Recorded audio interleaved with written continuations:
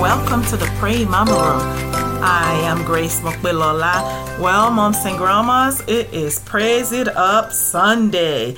And y'all, this is the very first Sunday of the last month of this year, 2023. Wow, y'all. Are you all in the festive mood?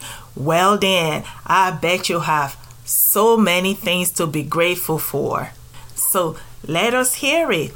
What are you praising the Lord for today? I hope that you are shouting and showing your gratitude daily by praising it up.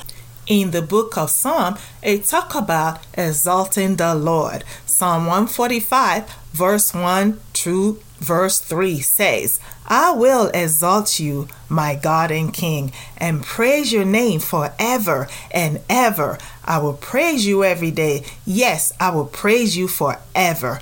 Great is the Lord. He is most worthy of praise. No one can measure his greatness.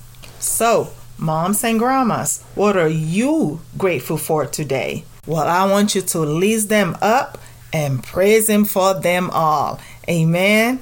And I will see you next time here in the Praying Mama Room for another Praise It Up Sunday. I am Mokbelola by His grace.